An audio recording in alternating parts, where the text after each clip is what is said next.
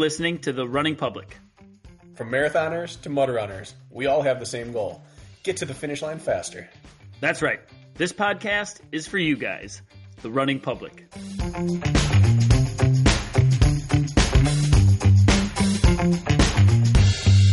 Kirk, you got me on a cross-country kick. You were talking about how you've been on your assault bike watching all the old cross-country winners of high school, the high school national champs, and then seeing what they became after the fact. Yep. So I already watched nationals this year, and then because of watching cross a little extra, it starts popping up some extras. And I don't know if you watch this or not, but every year there is the USATF Club Cross Country Nationals. You ever watch Club Nats? Not until this year when I saw Cole Hocker won, and then I got curious, but not before this year. Yeah. Well, every year it's a big deal. And I've known some people. John DeWitt went out and ran it with, who would that have been? I don't know. It wasn't Badgerlands. No.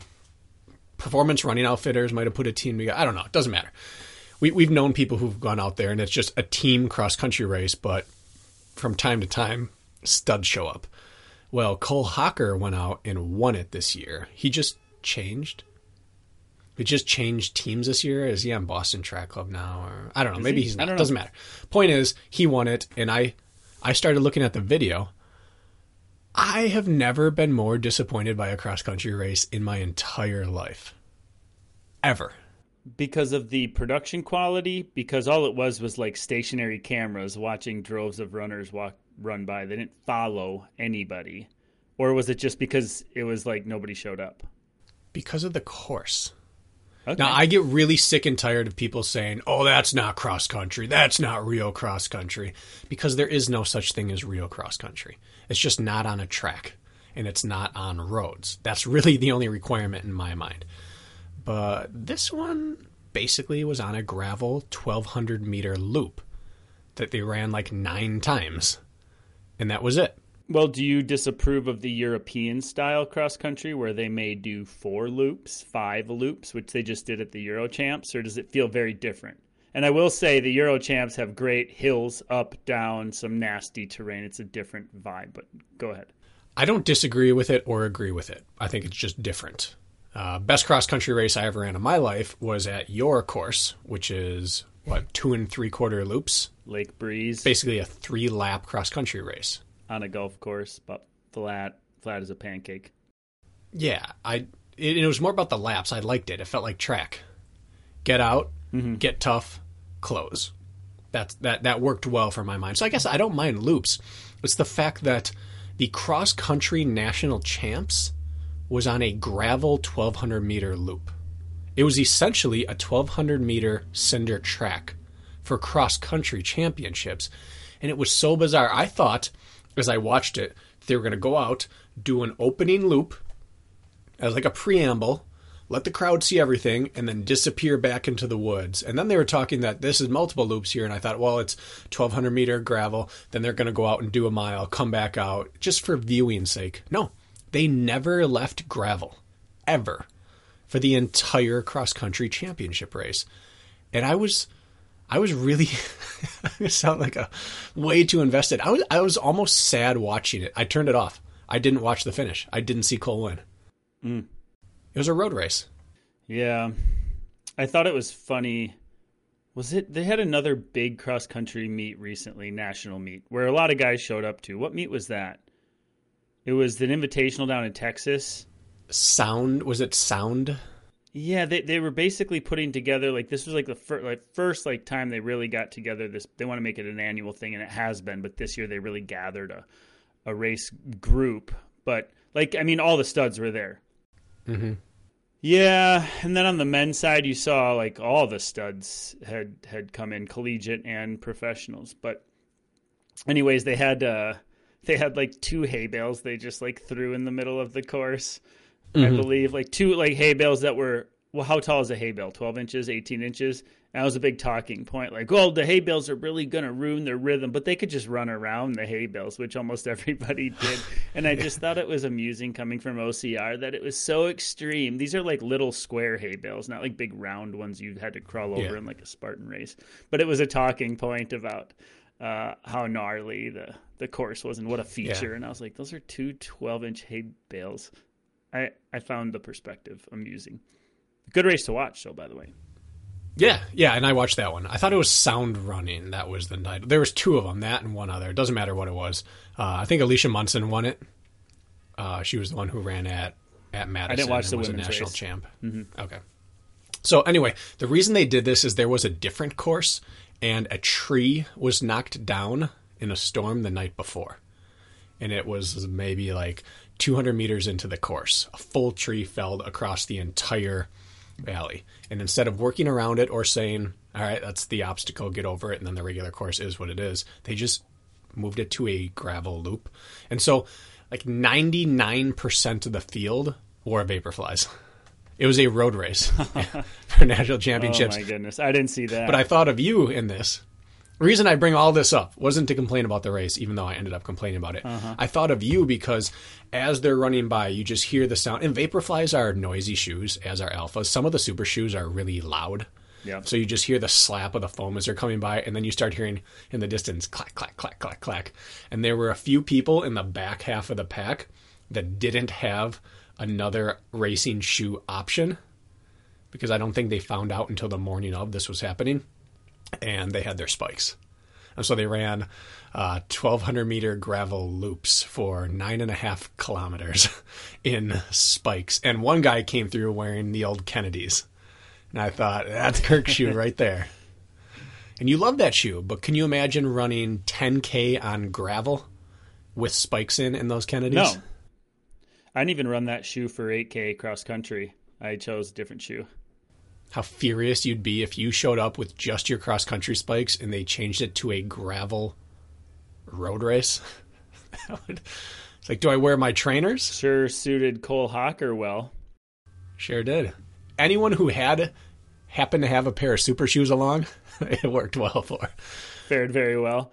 Yeah, you can't predict something like that happening. I will say that I did watch in my recent, I've talked about this a couple times now, but it's just so fun to go back and watch old high school races and now knowing the career of a lot of these people. You know, some of the people that are true pros that have broken through in the last decade weren't top finishers at the high school level, and then some were. But Cole Hawker was Cole Hawker back in high school, and he smoked everybody in the last half mile at cross country Foot Locker national champs. And I was like, all right, maybe he can run cross country too, because it's a hilly course for the boys and girls in the high school level. They give them a legit course, which I like seeing. We forget sometimes that the middle distance monsters are also long distance monsters. They just happen to be better at middle distance, or they have one skill set that allows them to be successful there.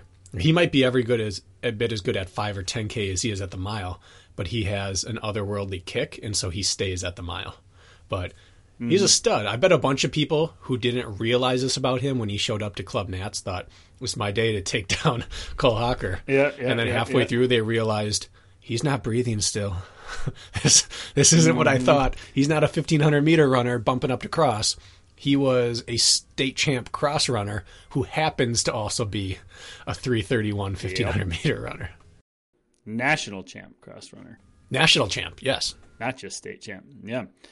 Okay, well, I'm glad you got that off your chest. I'm sorry you're so upset about such a travesty as far as course design. I'm less upset than I was excited to see our shoes, the shoe above me right here, and the shoe that may be your favorite spike of all time. It is. Some guy just... because you can't find those anymore, Kirk. If you wanted to buy them, you couldn't. This is probably his last pair of those shoes, and he just blew them out in one race. There's no... those little plastic nubs on the bottom of that spike, they're gone. That race destroyed those shoes. You know what's sad is that I had all the sweet shoes, the Jasaris, the Puma. What the heck were they? They were sweet. The Kennedys, the Venilis. I had all like some of these like old, now I guess almost vintage, but amazing racing spikes. And in grad school, I was broke. And so I sold them all on eBay for like $50 a pop. And I don't have a single one left. And if I could go back, I would have like, I don't know, sold a kidney or something instead. But you live, you learn. So that's why I don't have a sweet retro shoe wall like you. In Dodgeball, I think they said you had me at blood and semen. Like sometimes Yep. sometimes you just got to sell Sometimes. yourself. Keep those shoes. Should have been donating plasma. Okay, you want to open with anything else? Otherwise, we got an episode for you today, folks. And hey, why don't we address real quick why there was no Training Tuesday? Why don't you just make a race excuse for our Training Tuesday here, why it's not up? Well, it's not up, but it exists. We have it. I set it to upload. It didn't load. I don't know where it went. We recorded it. It's just gone. So we have it. We're just going to release it on Tuesday now. By this point, it's Thursday. This episode we're recording right now comes out tomorrow. So it's just going to show up Tuesday. And instead of taking next week off for the holidays, we accidentally moved it up 1 week. So our apologies. I suppose I'll take the blame for this, but I'm going to blame the internet. Technology is hard. Anyways, you'll get a Training Tuesday next week, which we were going to take off between the holidays. But yeah, just came a week early. And today we got ourselves a little Christmas Q&A, which I think are my favorite episodes to do. I think everybody knows that, but I just really enjoy these because we get angles on certain things that don't cross our brains. And so it makes me rethink things often. And I haven't even looked at what questions we have in here. We kind of fire from the hip with these babies. And I've got 16 screenshots. I don't know how many you're holding in the chamber, but we probably have some good ones in here like usual. 14 screenshots here. Wow, I'm sure we have some doubles. Yeah, probably. The one thing I've realized about Q&As, other than the fact that we both really enjoy doing them, is that it gives me the best pulse on the community. The comments, the messages we get, they're great, but the actual questions we get tell us what people are thinking about and how they're understanding the material and where they're at in their journey. And there's generally themes throughout these, and I'm sure the theme's going to come out today, whatever that turns out to be. But I like it. It gives me an idea of what people need and what they currently have, what's going on. It's a good pulse. Yeah, we got an interesting question for the first one right away, if you want to dive into things. You have 16, I have 14, so if you start and finish, perfect. Woo! Okay. Well, there's going to be doubles. We know how this works. We both have some of the same screenshots. This is an email from back in October 23rd, so it must have been around then that we did our last Q&A. So we're probably 2 months into our last one. This is from Bethy K. Email. You know when they email you a question, they're serious. Yeah. You know what I mean? That takes some effort to find us, my personal email. Or they don't have Instagram. Also true. Hey, y'all. Love listening to your informative podcast. I have a question that I've not heard y'all talk about before. Do you have any ideas as to why I end up with headaches, often even migraines, after a 30-plus minute trail run or race? My doctor said he thinks I'm overheating. The chiropractor thinks the vertebrae are getting compressed in my neck, causing the headaches. Neither hold true all the time. I can run on in the cold or on a shaded trail and barely sweat and still get them. I can get an adjustment after a race and my headaches don't go away. I'm at a loss, but it's starting to happen on every single trail run now. 3 days of migraines for every run is becoming really miserable.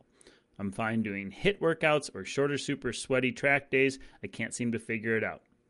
And then she says, for reference, I've been an athlete my whole life, only starting running in 2017 to get to the next obstacle.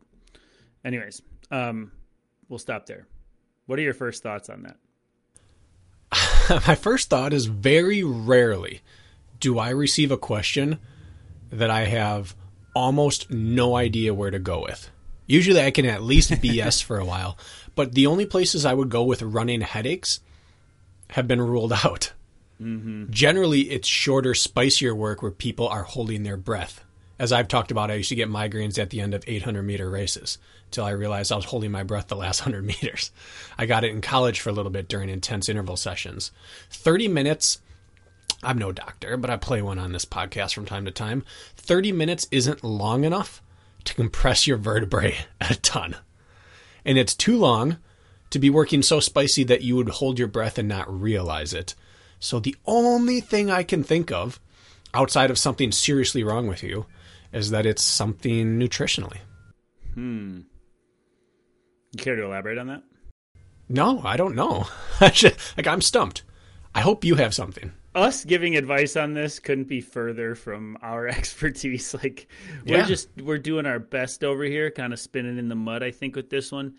So here's the thing. When you exercise, when you lift weights, or when you run often, you see a spike in blood pressure. So that is normal response to exercise, elevated blood pressure. My first intuition goes to, what's your blood pressure?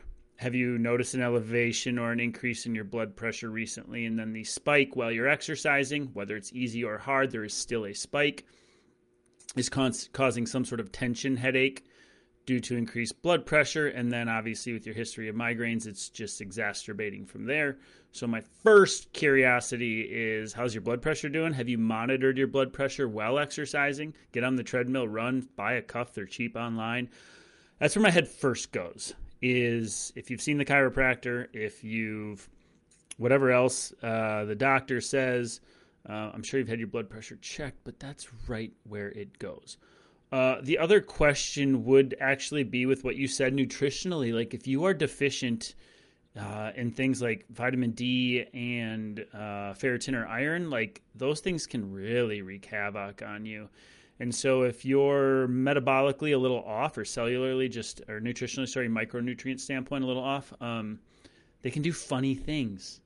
And my first thought goes to right what yours does, Bracken, is like, well, yeah, of course. Like you got some sort of tension headache from straining, and it's going up into your head, and then it's just going from there. But if you say that's, been covered by the chiropractor, then I have a hard time going past what I just. Yeah. And tension headaches are a real thing. Oh, yeah. From time to time, I get it while I'm wearing headlamps in foggy weather, where I'm always trying to strain and see a little bit more, and I'm just too tense in the back of my neck, and and my whole upper body, my whole torso stiffens up, but it goes away so rapidly afterwards. So I don't know. Could it be caffeine? Yeah. Could it be dehydration?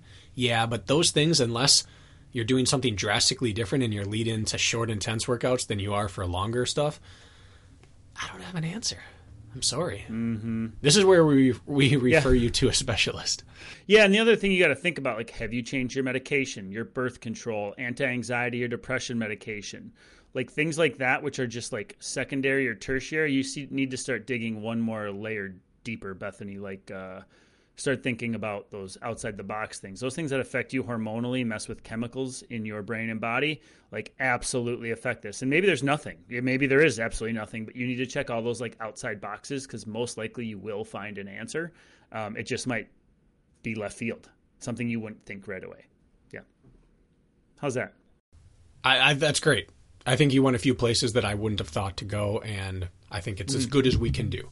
But I think headaches are one of the most confounding medical issues that people can run into, because they're nearly impossible to diagnose if the low-hanging fruit doesn't lead you right to it. Anything can be causing it. They're almost impossible, if they're not a normal cause, to fix, and sometimes they just go away. There's an athlete I work with right now, Matt Duhan, who is dealing with debilitating migraines out of nowhere. And ER, urgent care, full panel, everything, brain scans. You know what they found out? Not really anything. He's fine. He's healthy. He's in good shape. And try cutting out caffeine. Try, if you feel it coming on, get away from fluorescent lights. Like my mom, for example, it's fluorescent lights. That's the only thing. Now, that's not outside, but between hormones, between stress, like, so many weird things cause it that it can just drive you up a wall trying to figure it out. And that all leads to more stress. So headaches seem to be one of the most innocent yet destructive things you can run into. Yeah. There's nothing else I thought of there. Hopefully maybe that leads you down some new path. I'm sure you've been digging the last 2 months since we have not answered your question for that long. So you got one, Bracken? I do. I'm going to read the intro. Okay. Because this tugs at my heartstrings. Okay.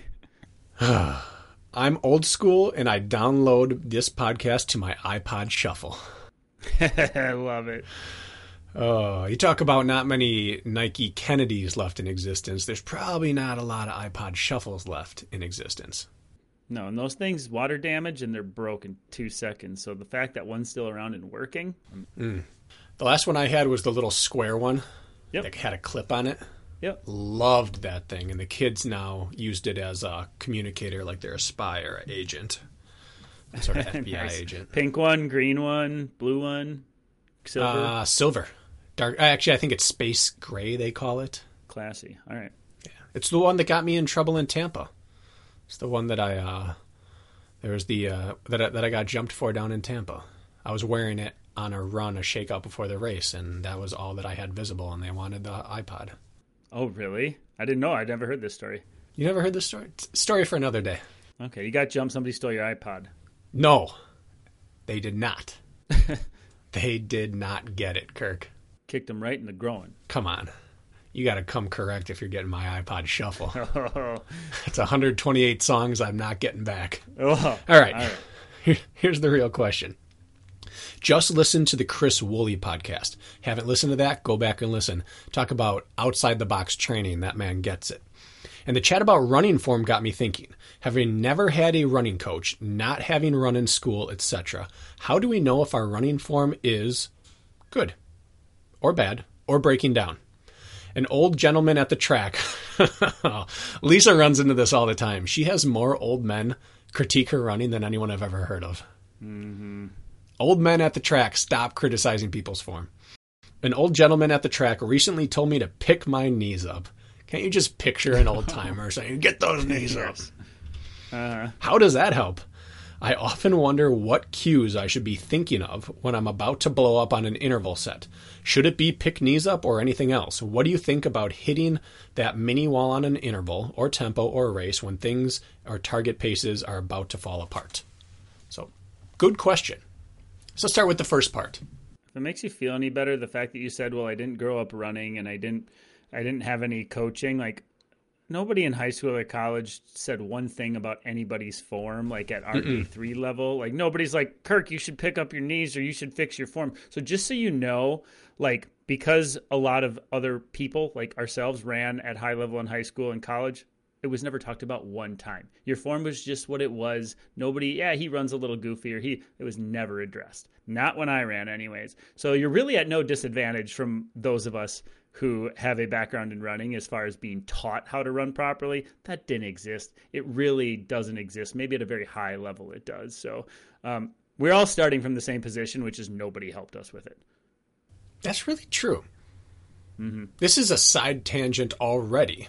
All tangents are not the main course, but people always talk about, I just didn't get to run in college. What did I miss out on? You missed out on developing your engine, and you missed out on learning how to race. That's it. Yep. We did not get much instruction. We ran high school and college. I was at the D1 level and the D3. You were at the D3. I never had a single cue on my stride or form. As we talked about on our strength training episode, at the D1 level, our strength training consisted of running in place, holding 20-ounce water bottles full of sand. Like we think of college running as this great illuminating experience. And no, it's just an opportunity to build your engine with structure. So you absolutely benefit from doing it, but the technical aspects of the sport really aren't present in most programs. I think most people would be shocked at how poor or mediocre or basic the instruction and coaching is at the high school and college level. There are some exceptions to that, some really good exceptions. At least it was. Yes. I think it's getting better. Yeah, I think it's getting better, but I mean, we're talking, I was in college 2001 to 2005. It's a very different time. I was 5 to 10. Mm-hmm. Anyway, it's not this great like wealth of knowledge experience. It's a lot of running, which, don't get me wrong, super useful, and learning how to race multiple different styles and distances, invaluable. But I didn't learn a thing about running in high school or college. Right. Yeah. Not ironic. It really is, and it's sad when you think about it. Mm-hmm. So how do you know if you have good form or not? I recommend every single runner on the planet film themselves running from multiple angles and at multiple paces, at least quarterly. See what's going on. If you have a treadmill, I really recommend having a mirror, front, side if possible. You have to see yourself run to be able to match up what it feels like what you're doing to what you're actually physically doing. So I think that's step number one. We've all seen ourselves in a race video and thought, who is that? You don't want that. You don't want that feeling. Yeah. The place my head always goes, because we've had a version of this question before, and she's asking a few more. She or he? She, I assume. He, actually. He is that. Here's all you really need to know. Like, nobody rarely, like, you look at Jakob Ingebrigtsen run, and he's got a little bit of a forward lean. His butt sticks out a little bit. He's running next to guys who have these like longer, more flowy strides that are picking their knees up higher and appear to be more fluid. But when it's time to go, Jakob Ingebrigtsen makes him look like a bunch of babies, and he smokes them. And when you look at him, sure, there's different versions of efficiency for how you're built. So there's no one right way to run, is what I'm getting at. The tendency people have, they have two tendencies when they get tired. And that is to kick their head back and like look like the wind's blowing their head off and like run like that, which is a little less common than the alternative, which is they put their head down and they get really internal and their arms swing in across their body and their stride shortens. And that's when they become like a sloppy mess, right? And so as simple as it is, like my one piece of advice, don't worry about what everybody else looks like, what everybody else is doing. Like, your body typically falls into its own almost natural version of efficiency. That's just my opinion.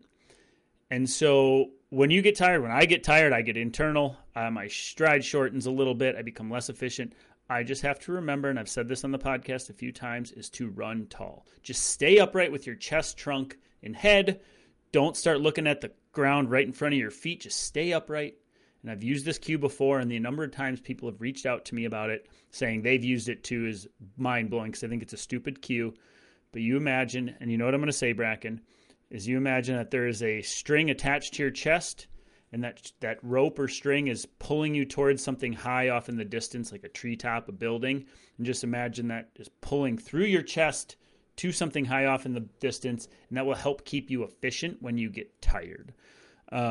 It's the most helpful cue for me. I use it all the time when I get tired, still to this day, and it does keep me upright. Keeps those knees driving, as the old man told you that one time. So I don't even want to dive too much further than this just ramble I gave, because there's so many little cues with stride.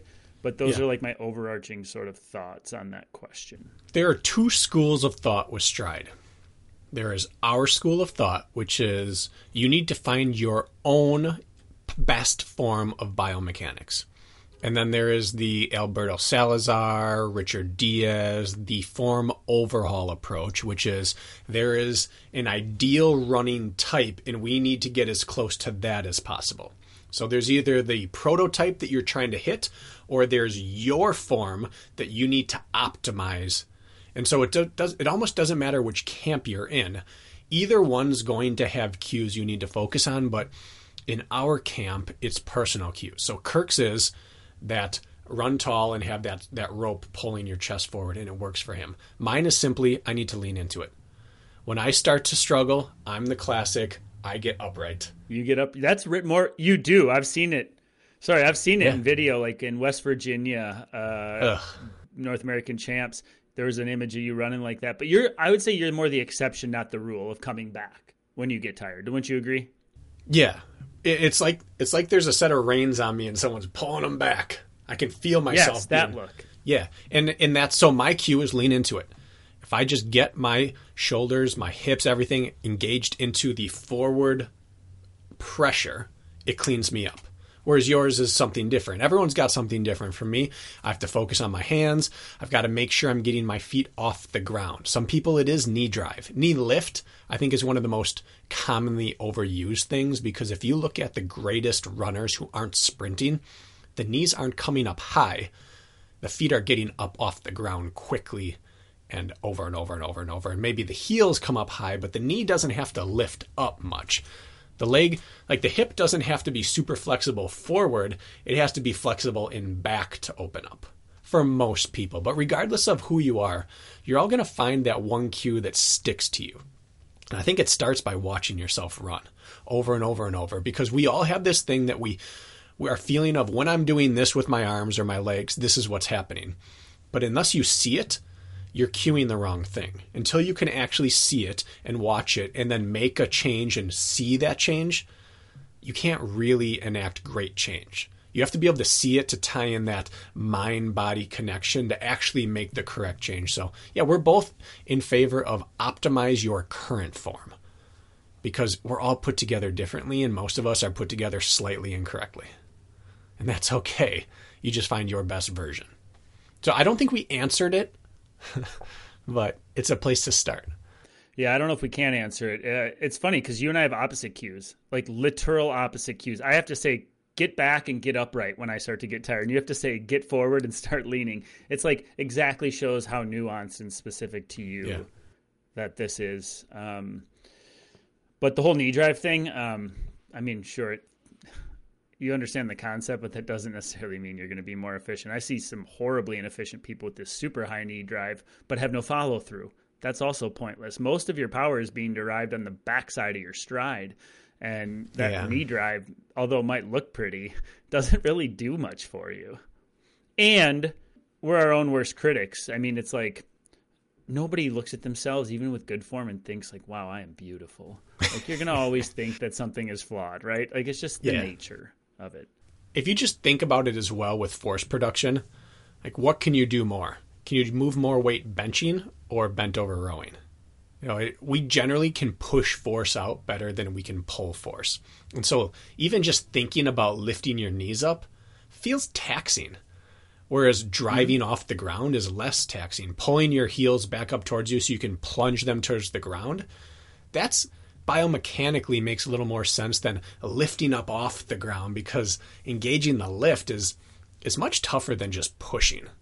So sometimes even that cue is taxing to people. You can't have anything be taxing when you're running. If the thought of your cue is taxing, it's going to drain you mentally.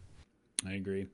Do you notice that so Bracken and I have started recording video because we're going to be ramping up our social media game for you guys. Oh, yeah, baby. But Bracken, do you notice now that we're recording video that there's a delay?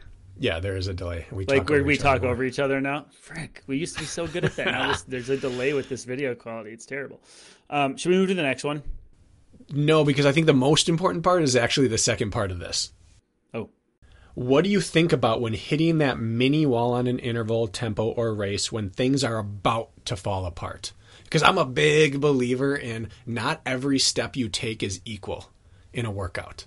If you're running 12 by 400, the last 4 help you more than the first 8 do. The last mile of 3 by mile is where you get the biggest benefit from, not the first 2. And I think that relates to stride as well. When you're about to break down, as you fatigued reps, when done properly, are way weightier towards improving your efficiency moving forward than fresh reps. Fresh reps are great for building that muscle memory, but fatigued reps, when you do it correctly, that cements that muscle memory. It makes it adaptable. It makes it so that whatever situation you're in, you don't falter. And so the cueing becomes more important the further the workout goes down. I would rather have someone stop a workout short having done all perfect reps than fall apart and flail and thrash and kind of hang on in the workout and cement something bad that you don't want cemented. And it's the last thing you did. It's the last thing your body remembers. Yeah, I don't even go to cueing early on until it gets to that point because I feel like I fall into what I'm doing pretty naturally. Maybe not everybody does, but yeah, the cueing for me doesn't happen until then. And if that means like you need to take your hand away from the flames or your foot away from the flames slightly and so you can stay efficient, I agree with you. Practicing bad reps just facilitates bad reps. And you'd rather avoid that at all costs unless you're in literal die mode in the last 50 meters of a race coming home where that's the only option. So I think your advice is good. Watching all these races we've been watching, there's a stark contrast between the two types of people that get dropped from a pack. There are the people that get dropped, and the moment they can't keep the pace anymore, their body cannot run a normal stride anymore. Totally. You see them just start to fall apart. And then there are the people that get gapped, but are still running well. And part of that is natural. Part of that is the fitness you bring in. But part of that is that person probably doesn't do any crappy reps. When they're hurting in workouts, they probably stay on it and drive well. And instead of doing 10 by 1,000 at 3-minute pace, they might do 7 by 1,000 at 3-minute pace, drop down to 305 and then 310 to keep running perfect, rather than thrash for a 3 flat that sucks and then fall apart. People that fall off the pace and can still keep running hard and well, that's a real benefit to bring to a race. Yeah, I agree. And something I could work on too. I mean, nobody's perfect, but mine certainly goes to crap at times, and sometimes there's a point of no return. I'm the poster child for I'm either running well or I'm blowing up. I do not have an in between. I need to work on that. Did you want to add anything more to that one? Now I'm satisfied, Kirk. I'm super happy you're satisfied. This is from Scott Hess via email as well. Hey guys, I'm newer to your podcast and to the running world, but have been enjoying both a lot. I've listened to many of your episodes and was wondering if you could talk about some specific weightlifting, body weight exercises to do that are targeted towards runners. In my home gym, I have a treadmill, rower, adjustable dumbbells, and a pull-up bar. Thought it would be a topic that would make a good Q&A. I know you've talked about it, but if you could only have a basic setup, adjustable dumbbells, and a squat rack, would be on top of the list. I just find myself lost in the vastity of different exercises you can do with dumbbells and would like your take on what would be the most effective basics for a runner who is not specifically training for an event or race, but just fitness and building my engine day in and day out. Thanks. Love the show. Scott. Well, you could send Scott right back to an episode we did 2 weeks ago, which was like non-traditional strength training for runners. I think everything we say in that, which I'm hoping you listen to, Scott, probably makes you feel at ease with the general vibe of your question. Yeah, it makes you less concerned about what you end up choosing because it's all going to work. It's just why you do it. But specific exercises. I think it's tougher to say specific exercises when you go body weight.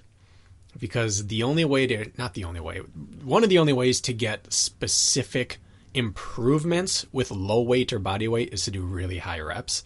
And that often does not work well with also doing running. So I think I would say if I only had dumbbells, I would do Romanian deadlift. That is where you elevate your back leg and target your front leg and your glutes, and basically you do lunges or squats in that position. Just power off the ground, and that ensures that both legs can pull their weight in your stride. If you have weaknesses, a Romanian deadlift. Now, why am I saying Romanian deadlift? Bulgarian split squat. Goodness, Kirk. Okay, I was a little confused there. So anyways, let me start over. Bulgarian split squat. You elevate your back leg and you basically single leg squat or... I was confused for a second. Or lunge. Yeah, I would be too. Bulgarian split squat. Look it up. It's very simple. It's like single leg squats, but your back leg's elevated. When you isolate a side like that, you can't fake it. If you're weak, you instantly start leaning and rocking to a side and wobbling your way up and down. You fix that side, you fix the other side, you get them both strong. Now your stride is more of a metronome and it's more bulletproof. You're not going to have that one side that's always pulling extra and then you cramp on that side. You're not going to have that one hip that has less mobility and now your stride starts to degrade and then you start to get Achilles issues on the other side. So that would be one. And the other, I think that most runners don't target their calves enough. I would do some form of calf raises, but I would do it with a slightly bent or very bent leg, whichever one's doing the work. I think that transfers the energy from just up and down, targeting the very top of your calf, to getting it more into a running stress position. So bent leg calf raises, both eccentric and concentric. Like 45 degrees, I'm envisioning you talking. Yeah, somewhere between, right around 45 is probably good. Yeah. Or actually, wouldn't that be like 125 or 135? You understand what I'm getting at. Yeah. Or even less. Start with a slight bend until you feel the stress change. Yeah. So those would be the two I'd point you at to start with lightweight. Well, I think the main theme here is you're telling him not to forget about his lower body because that's exactly where you went first. Yeah. And so single leg lower body movements must be a part of your routine. I always think, okay, each week I need to make sure I push with my upper body and pull with my upper body. And I need to push with my lower body and pull with my lower body. And I figure if I can figure out a way to do all four of those things, push, pull, upper, and lower, then I'm getting I'm rounding everything out, right? I'm making sure that not much goes missed. And so that can mean something as simple as pull-ups and push-ups. It can mean something as simple as bent over dumbbell rows and bench press, overhead push press, shoulder press, any of those things. And then for the lower, exactly what Bracken said. Bulgarian split squats, walking lunges, box step-ups. Those what I classify as push motions for the lower. And then pull motion on the other half, single leg Romanian deadlifts. There we are. Yeah, there you go. You can do just simple dumbbell deadlifts, things like that. Sometimes I'll prescribe like an elevated glute bridge, which is really a push motion, but I prescribe it on pull days to get that tertiary stuff in there. That sort of stuff. Just think like, how am I pushing and pulling with both my upper and lower every week? Done. Yeah. I mean, if you want to simplify it, that's how simple I break it down. Yeah, I like that. And I think for upper body, this is going to sound weird being someone who loves lifting, recommends everyone lifts, and does OCR and hybrid events. I think upper body lifting is almost useless to performance as a runner. However, preventative care helps performance, and so it's not useless. But numbers don't matter. Size doesn't matter. You just want to be healthy. And I think one of the biggest issues that runners have is they age poorly. We've talked about this before. But think of any lifelong runner or cyclist they all have that rounded shoulder, sunken chest look. And that's just years of really working in only one plane of movement. And you start to lose that back muscle and anything that pulls you back. So for upper body, I almost don't lift at all for performance of running. It would be more preventative of degradation of form, prevention of degradation of form. So a push and a pull. If you're pushing and pulling, like Kirk said, you're not going to ever turn into that hunched over, stooped, rounded, really emaciated looking runner. You're going to be more resistant to everything. But Kirk, you hear this all the time. What's the best upper body lift to get better at running? I can never come up with one. I can never come up with anything that I could prove would make you a better runner, because even though you drive with your arms when you're sprinting, you drive such little power and efficiency from your arms at threshold or below that I just can't come up with an exercise that's definitively going to make you better.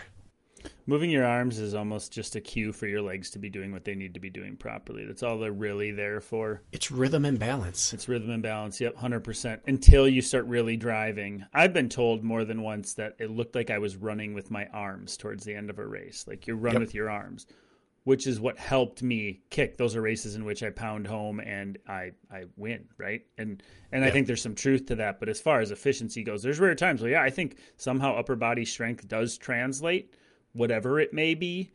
But you're right, it only happens at those really high intensity paces, like your mile pacing, whatever that would be for you, and below.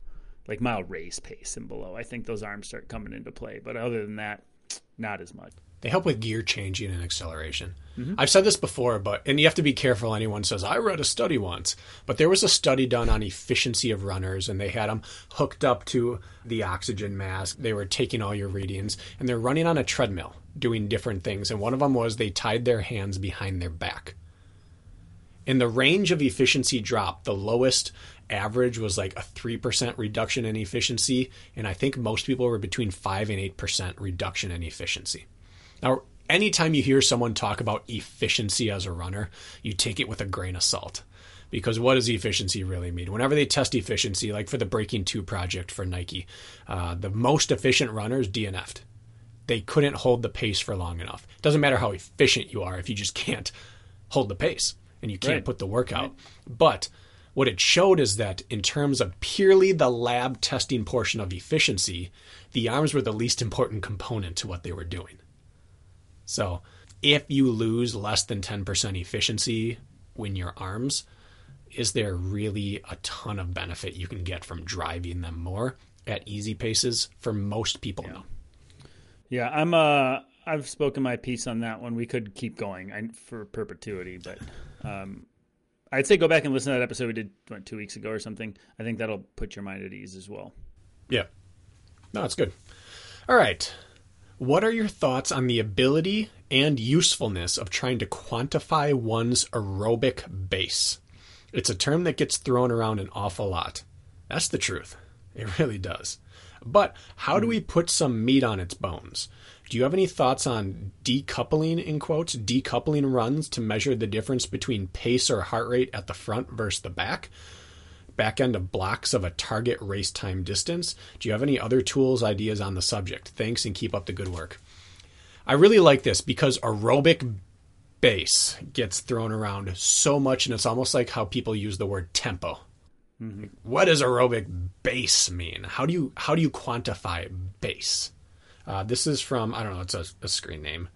Aggiles, Agilis, Agilis. Mm-hmm. San Diego Joey. San Diego Joey, yeah. San Diego Joey. Well, I can take a stab at this one first with some tangibles, actually. Do it. Okay, well, it's a tough one. It is a tough one. And will there ever truly be an answer for you? I don't know. I don't know if you'll definitively have an answer. For me, what I typically do every once in a while, and when we're talking aerobic, obviously that can be interpreted a lot of ways. But for me, I check two things. I check pacing at lactate threshold, and I check both heart rate at certain pacing on recovery runs, as well as pick a pacing for a recovery run and see what my heart rate does. For example, I will go out and say, I'm going to run 7-minute pace for my recovery run, which is very much in my realm for a recovery run. I just see what my heart rate does. It's 7-minute pace, do or die, no problem. I see, what does my heart rate do? And then maybe 6 months later, I'll do it again and say, oh, well, 7-minute pace, my heart rate was 2 beats per minute lower at the same pacing. That would be a measure of improved aerobic efficiency, or base, if you want to call it that. At the same time, I might go out and say, okay, I'm going to peg my heart rate circa day 135. I'm going to just make sure it stays real close, and I'm going to see what pace that gives me. Right? Those would be tests to just see like what your aerobic baseline, I call it a baseline, would be. The same thing goes if you have an idea of your lactate threshold. You just go run, you peg it if you can, and you see what pace it gives you. Or vice versa. You run what you believe is your lactate threshold pacing, which technically isn't, that's not a term, that shouldn't be. But roughly, I'm roughly 550 pace at my lactate threshold. Go run 550 pace, see what your heart rate does. And you can compare metrics that way just by saying, oh, my heart rate was lower at this pace, or my pacing was faster at this heart rate, which can be an assurance. At the same time, when I'm in a big training block, my recovery run heart rate might be elevated one day, even though my fitness is fantastic, but it's because of fatigue. And so it's very cloudy. And I understand why you don't understand, and why you need clarification here, because it deserves it. But those would be the tangibles that come to mind first for me. And I don't even know if this is what they're asking, but it's the first thing I thought of. Well, I guess let's start with what is aerobic base? Base is generally looked at as how much time can you spend getting better at easy running before you start adding in harder running. So aerobic base, anaerobic base, there's really just base. The base of your pyramid, how much have you built out your ability to just run easily for long chunks of time. So through that, if you want to look at it aerobically, the easiest way to test if you're progressing with your aerobic, really we're talking aerobic capacity or aerobic threshold, is to perform aerobic threshold tests. And that's what Kirk said. You could either do a true test, or you try to find your aerobic threshold, and you test that every few weeks until it stops improving, and that's probably enough time to spend at that in your base phase, or just keep testing out on your easy runs or your long runs. If I think my aerobic threshold is 158, let's just put it at 145 to 150 and stay in that range and see what happens with my pace. And over time, you're going to see things change. So I really don't think, though, that, it's coming at it from two different sides. I don't know if it's even the right thing to worry about. Mm-hmm. Because if you look at a well-developed athlete, they don't stay in base phase until they hit the aerobic metrics they want. They stay in base phase until they hit the volume metrics they want. The purpose of their base phase is to build up their volume to a level that they can safely handle before they move to their next stage of training. It's more about being prepared for what's coming next than hitting a certain metric.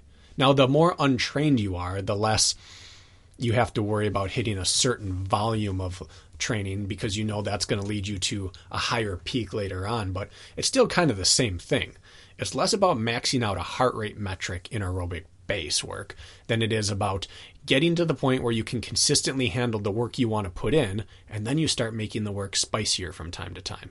So yeah, you can measure. I think aerobic threshold tests are great. And they take almost they're not pleasant, but they're not a super quality day, so you could do them every other week, no problem, and you could track what's happening. But that leads to issues of its own, which is as you add in more spice, your aerobic capacity drops slightly as your anaerobic capacity rises.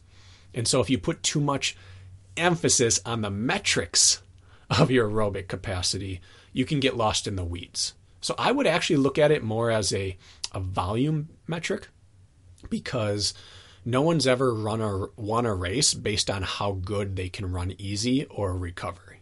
But you can't win a race without being able to handle a really good amount of easy and recovery runs. So I think it's weeds we don't even need to get lost in personally. And I think I muddied the water worse, Kirk. No, you didn't. You actually set me up for the only point I really care to get across, and that's the fact that have you done enough base, or where are you at with this? When can I feel good about the work I've done? Well, have you been putting money in your base bank account regularly recently? Which just means really any sort of running really you could quantify as base if you wanted to. Yeah. So am I continuing to make bank deposits? If the answer is yes, then you're doing a great job. Good job. Just keep running and putting money in the bank, cashing those checks. Just keep putting them in. Keep putting them in, and you're 90% of the way there. And I'm also going to say what you're asking really doesn't even frickin' matter. It doesn't matter, because as long as your top-end metrics are improving, who the heck cares? Who the heck cares? Has your 5K time trial gotten better? Have you consistently placed better in obstacle course races? Who gives a shit? Worry about something else. That's just what I think. I don't care what my recovery run metrics are. I don't care if I built enough base. If I'm seeing the pointy end of my spear improving, that means the floor is rising with it. And so all that's good and well, and I like that you're a student of this. We can split hairs there, but I really don't care. All I'm going to say is show me your 5K time. How did you perform in your last race? Have you been making consistent bank deposits for weeks, months, years? If the answer is yes, you should be improving. And nobody goes out there to be like, yeah, well, my recovery run pace is 7:30, so suck it. Nobody cares. I don't care. Yeah. Nancy don't care. So anyways, that's just my thought on it. It's a harsh way of saying it, but it's also kind of tongue in cheek because we've all been there. Right. There are certain things you worry about until you get advanced enough to realize it doesn't really matter. But that's what you have to worry about when you're in that stage, because you're not aware of what comes next. But how many times have we had an athlete we work with or known an athlete who's like, hey, I just feel really strong and fit right now. I know we're in base phase right now, but I'm just feeling great on my runs. And the other day I PR'd a climb without really going after it. Mm-hmm. That's the feeling you're going for, but it's not necessarily always a metric. When you're just thinking, I can rip off a 90-minute to 2-hour run whenever I want, I feel great. Or I can run every day and it's not killing me. And I'm starting to feel like I want to jump in a race, or I just feel better. I thought I'd feel slower in this phase, but I'm feeling good. That's the sign that you're progressing and that your, in quotes, aerobic base is better, is because the work's costing you less. You're more accustomed to it. It's more of a feeling you're targeting, and you know it when you get there, but until you felt that once, you're going to be looking for ways to quantify what you need to get out of the work. You're going to be looking for, should I decouple my runs and see what my cardiac drift is, and what pace do I need to be keeping at this heart rate? But once you felt it once, now you realize, I don't care about those other things. When I feel this in training, I know that it's worked. Yep. I agree with that. Anything else? No, it's almost soapboxy of us, but it's needed. Some things you don't know until you've felt it. Yeah, so true. Next one, I will go with Alex Montanaro. Okay. Hey, guys. I apologize in advance if this is not the right way to send in questions, but I don't use social media, and I don't know how else to contact you. So there you go, Bracken. You're right. This human doesn't have social media. Good for them. It says, I always sort of ran here and there and cycled in the summers, but no serious training blocks until I signed up for a marathon and trained all summer. Now I'm hooked on running and have learned so much from you guys about different ways to train.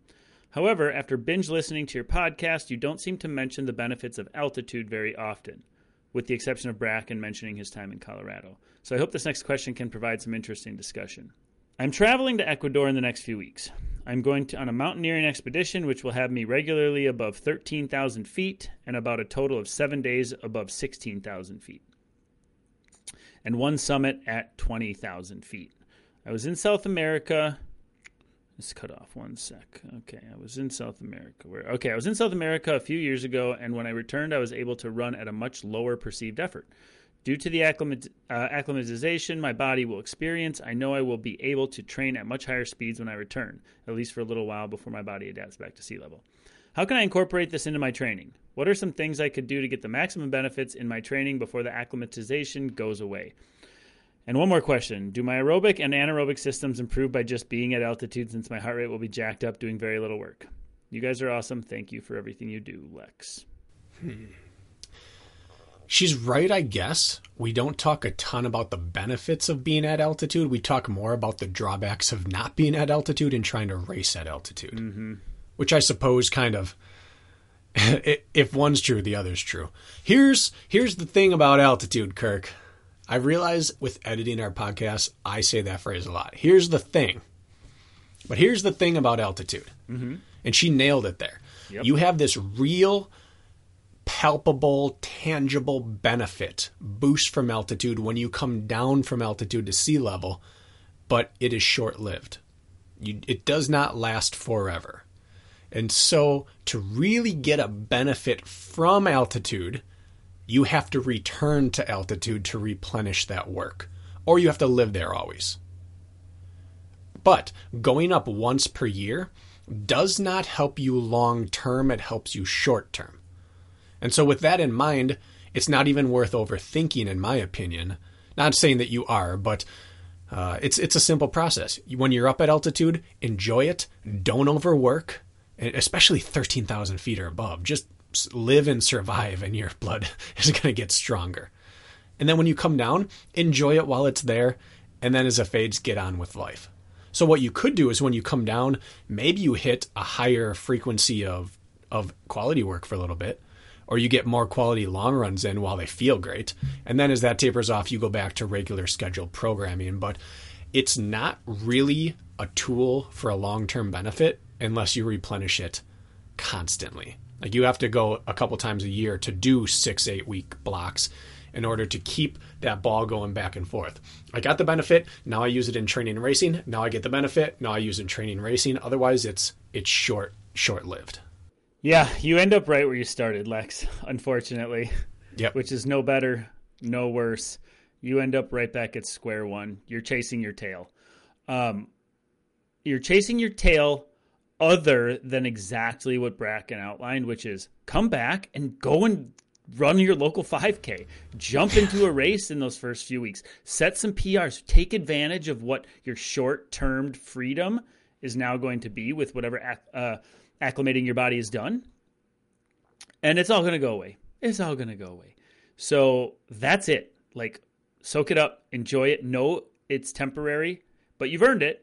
My other question is, I don't know if you're training while you're up there. I don't know what you're doing up at 16,000, 13,000 feet, if you're going to be sneaking runs in or if you're Could you do anything? No. I could probably barely sleep at that altitude. So point being is like, you could come back detrained because you're not running while you're there. So potentially your metrics may be worse because of that. Sure, you've developed more red blood cells and those things, but if you don't have run economy anymore because you took 2, 3, 4 weeks off, well then you're still back at square one. So I don't know. Maybe you are training when you're up there as much as you can. I don't know, but yes, you end up right where you started. So you might as well take advantage of that window of maybe 3 weeks where you're going to potentially pop some good workouts and races. Exactly what Bracken said. I'm just echoing it. Yeah. Here's how I think the easiest way to understand altitude is. Think if you put on a weight vest, put it on right before a race. Let's say you warmed up in a 10-pound weight vest before your run. You take that weight vest off, you do your first couple strides before the race, and you've never felt lighter in your life. And you start the race off and you're effortless. Well, by the time mile 1 or 2 comes along, your body doesn't remember that feeling anymore, and it doesn't help you at all. Now, think if you had been born wearing a weight vest every single day.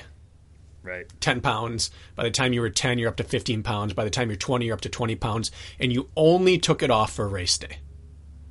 Now imagine how the entire race would feel. Even when you were dying, your legs would feel comparatively lighter than anyone else's. That's altitude. If you go and train there for a little bit, you're going to come back and feel different and better. But by the time that fades, there's nothing left beyond it. But if you spend chunks of time or blocks of training with that weight vest on, you'll actually notice the difference in races. And that's basically altitude. It's not a perfect analogy, but that's the way it works. No, makes sense to me. I like that one. You got one you want to fire off next? Oh boy, I sure do. Oh boy. All right, I'm going to read one from June. I hope we did this, but I don't remember answering this, Kirk. So tell me if we did. Okay. Kirk mentioned in the Las Vegas episode the importance of putting in a sand block before a sand race. But there will be snow on the ground at the time where I want to train for Abu Dhabi. I hope we answer this because if not, the race is already over. I live in Canada and I'm in the same position. How would we be able to address this? So how do you train for sand if you don't have sand but you might have snow? Did we address this? We've talked about this in so many ways and other angles for brief amounts of time, but I don't know if we've ever directly talked about it. Should we take 1 minute and hit it and then move on to the second question? There's another question in there?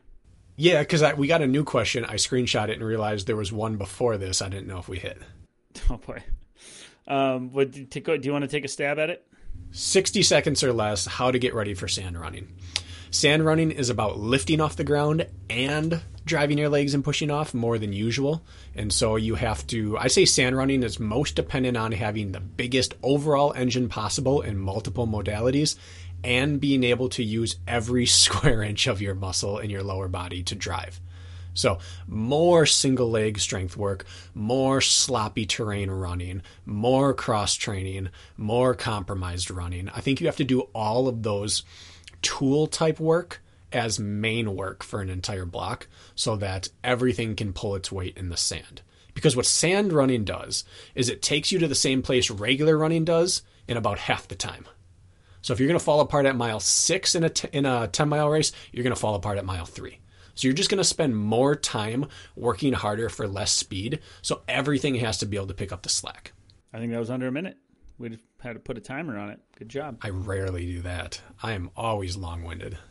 Well, I go to the fact that when you're running in sand, you're going to get this leg burn sensation that you won't always get on packed terrain. It's going to require more muscle contraction or more, like, if you do like a quad extension machine and it's like the most miserable burn in your quads, you're like, this is just so uncomfortable, right? But you're not pushing against the ground or anything. It's kind of what sand does, like your hamstrings, your glutes, your actually really everything, hip flexors.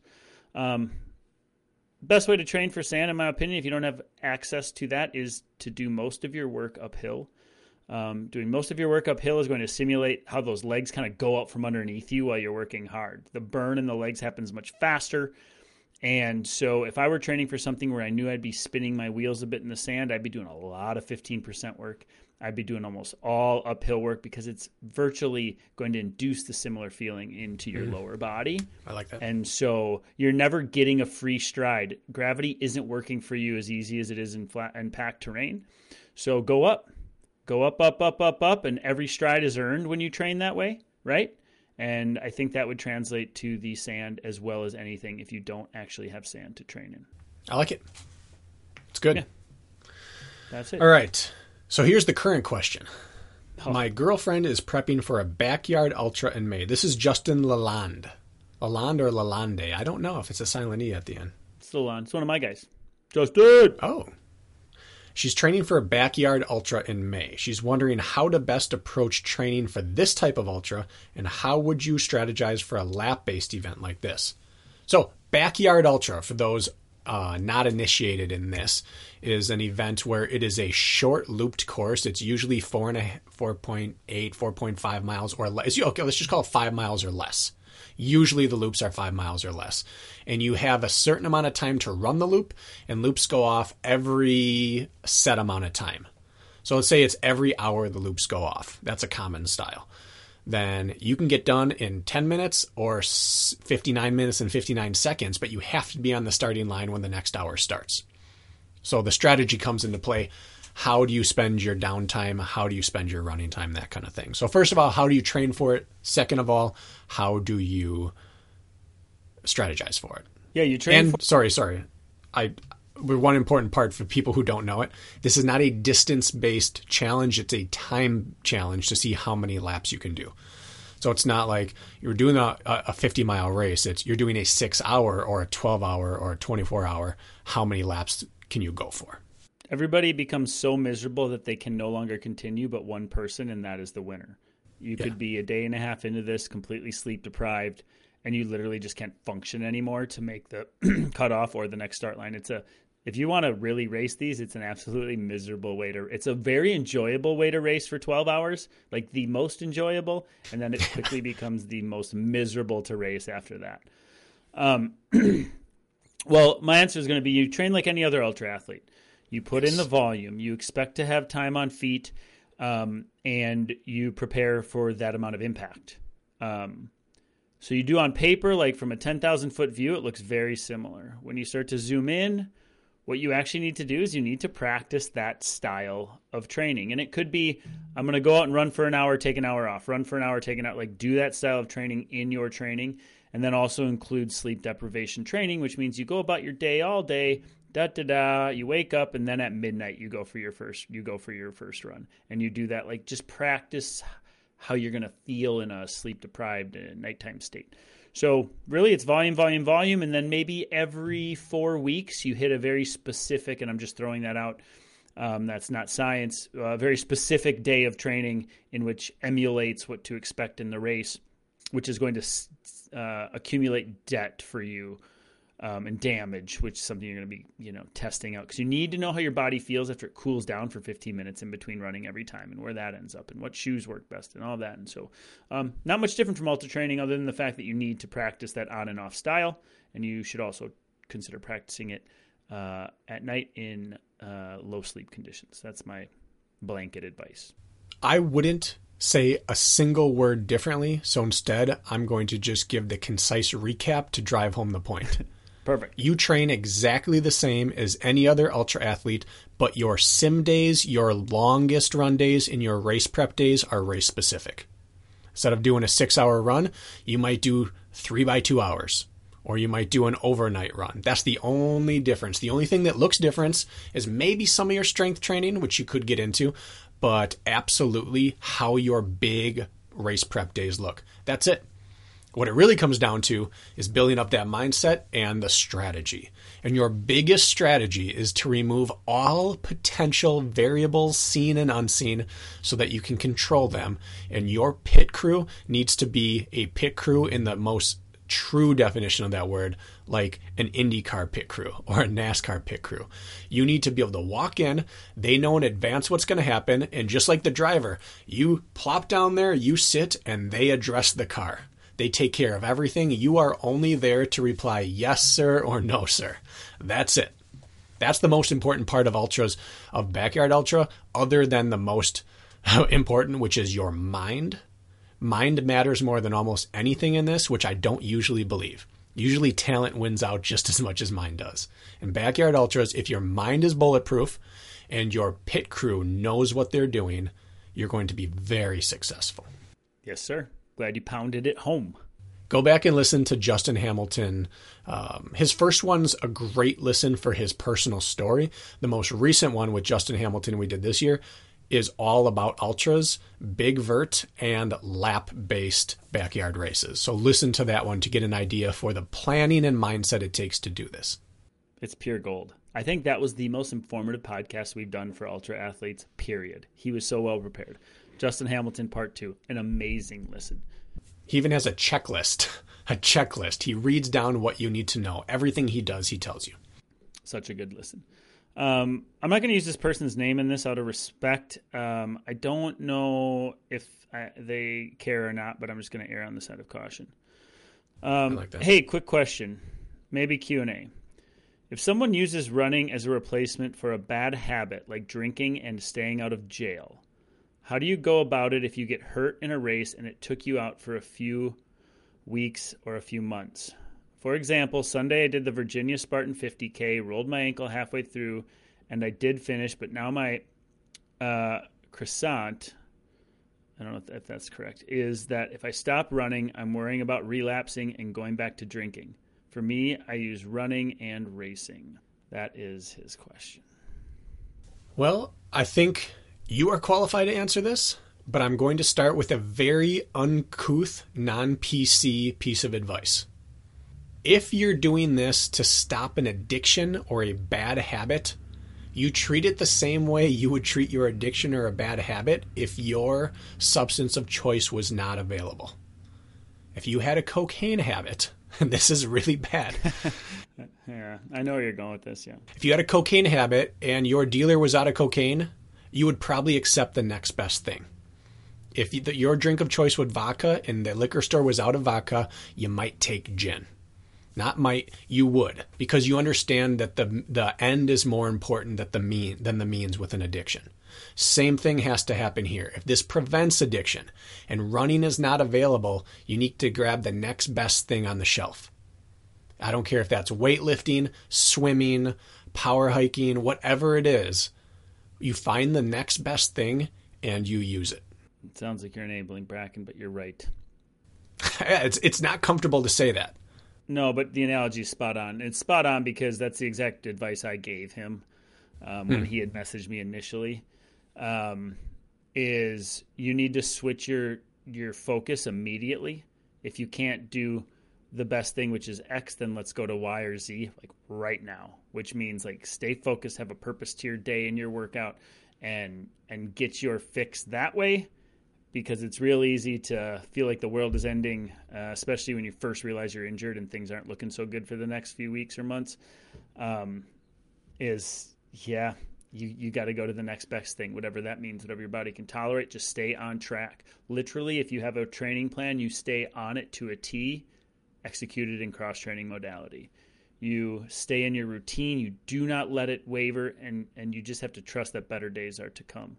But throwing your hands up in the air and being like, well, running's the thing that does it for me. Like, I get it. It's the thing that does it for me too. But I have survived on assault bike when I've needed to and other things to get me through. And it's exactly right. It's so easy for us to say, not in your shoes, looking at the world through your eyes, feeling what you're feeling. So it almost feels cheap to give you this answer because when you're living it, it's so freaking hard, right? A quick fix is for you to grab a bottle of booze and just numb out your sorrow. Easy. That's an easy fix temporarily. So I don't want to discredit how difficult it is to not make those decisions. But what Bracken said is absolutely correct. Get on it now. Get on it the moment you realize that you might be in trouble. Leave work in the middle of the day and go home and get on the bike. Call in sick so you can figure your crap out. Or go to work because it keeps you on track. I don't know, but yes. Drop everything to make good decisions. And that good decision starts with getting your heart rate up for you, from the sounds of it. And most of us listening. That's what I think. Since we had the conversation on air and off air about your own journey with alcohol and running, one phrase I've heard you say so many times is, I know what the easy fix is. I know how to fix this. I woke up feeling, I know how to fix this. There's an easy button. Right? And that's the same thing here. Like, you know how to easy fix it, but there's another option. And I can't speak to that end, but what I can speak to is the injured athlete end. You can. Where if running is the only thing that does it for you, this forcing yourself to do something else to try to fix that feeling, that hole in you, is the first step towards a healthier relationship with both sides of the coin. Because then you no longer require one specific thing to block one specific thing. And it leads towards a more holistic approach and relationship with everything. As an injured athlete, someone who only wanted to do one thing, every time I embrace a different modality of training, I become a little better at not, I can't even say this yet. I get a little better at understanding how to not get injured again in the first place. Mm-hmm. The more tools and skills we have at our disposal, the more we are able to adapt and overcome in the future. So this is a big hurdle. This is also a test, and this might be step one towards not needing one specific fix. I agree with you. I don't know if I have anything more to add to that other than just as you did. That's a powerful question. Just as you did, my man, you did the right. You reached out to somebody. You opened it up instead of just staying internal. That's one of the most important parts. One of the most freeing, helpful things to do. So that would also if that's your tendency, go and tell somebody. I'm assuming you answered that one right away. I did, yeah. Good. But I saved it because I figured it was worth talking about. Yeah. Yeah, and it's always one of those situations where there's a lot of people out there thinking that same thing. Got to answer 100%. That one. Yeah. A lot of silent struggles going on out there. Why training volume matters was an amazing episode. I'm going to censor this a little bit because it refers a little bit to another coaching service, but the main gist is going to go through. Question though. Sure. I train with blank. So I have my pre-workout and post-workout activation, mobility, and rollouts planned for me.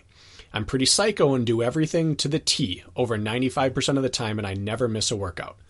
So when you said that piece about beholding yourself to the perfect routine, would you recommend sometimes purposely throwing off the pre-run routine for some variability, since there may be a race where I'm running late to one day, and that's just not ideal?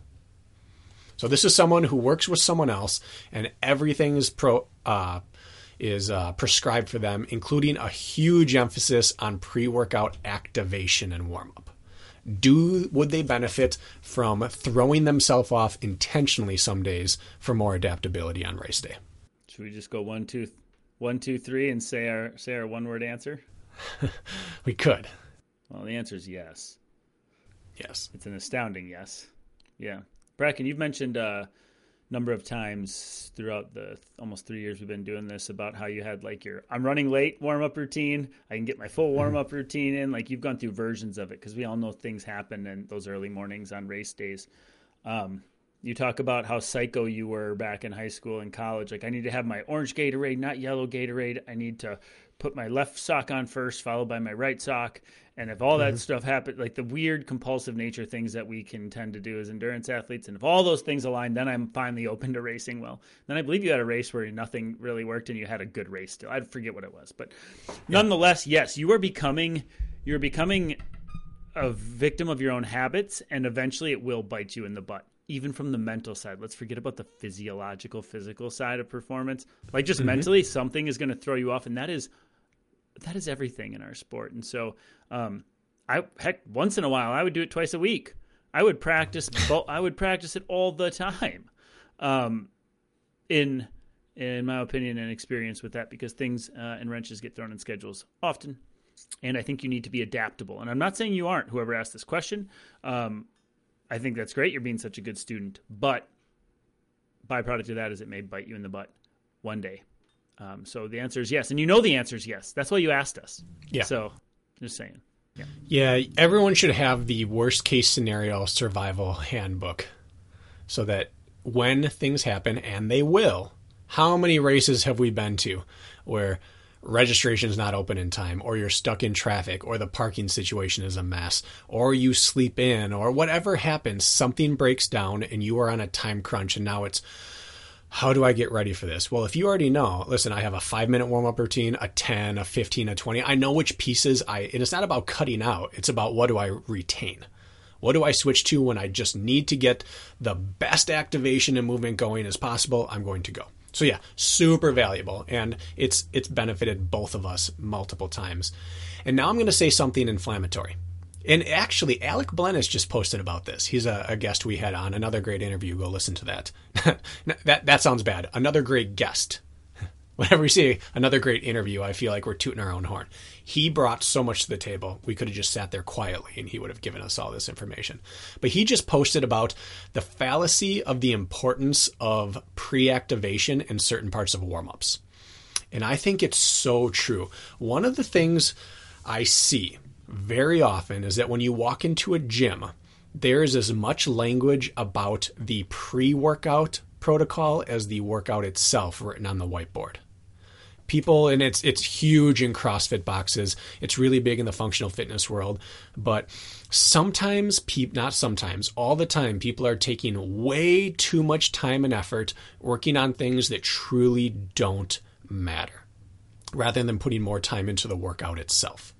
If you gave me the option between 10 or 15 minutes of pre-activation exercises and 10 to 15 extra minutes of running, I'm taking the 10 to 15 minutes of running every single time. Because there's a difference between being ready to work out in a safe manner and pre-activation. Pre-activation of muscles is maybe one of the biggest farces in the physical training world that I can think of, and it doesn't matter. And it's either used to fill time in a training session, or it's used when you don't know what else to do and you don't really understand, but I'm just going to keep throwing all these buzzword exercises at you. So not everyone that uses pre-activation and warm-up drills are pulling the wool out of your eyes, but more often than not, they're not even needed. You can warm up and be safely ready to even compete without doing a single piece of glute activation, and it's just not even necessary, guys. I really liked his post. What is the best way to warm up for a squat? How about you do some squats before you do more squats? How about you do some lighter squats under low duress, right? Get all of the muscles firing in the order, in the way that they're going to when they do the heavy work later on. And so what's the best way to warm up for a run? Run. You don't need to, I could not agree more at the amount of time people waste doing these tertiary things that are so far left field from the activity you're about to do.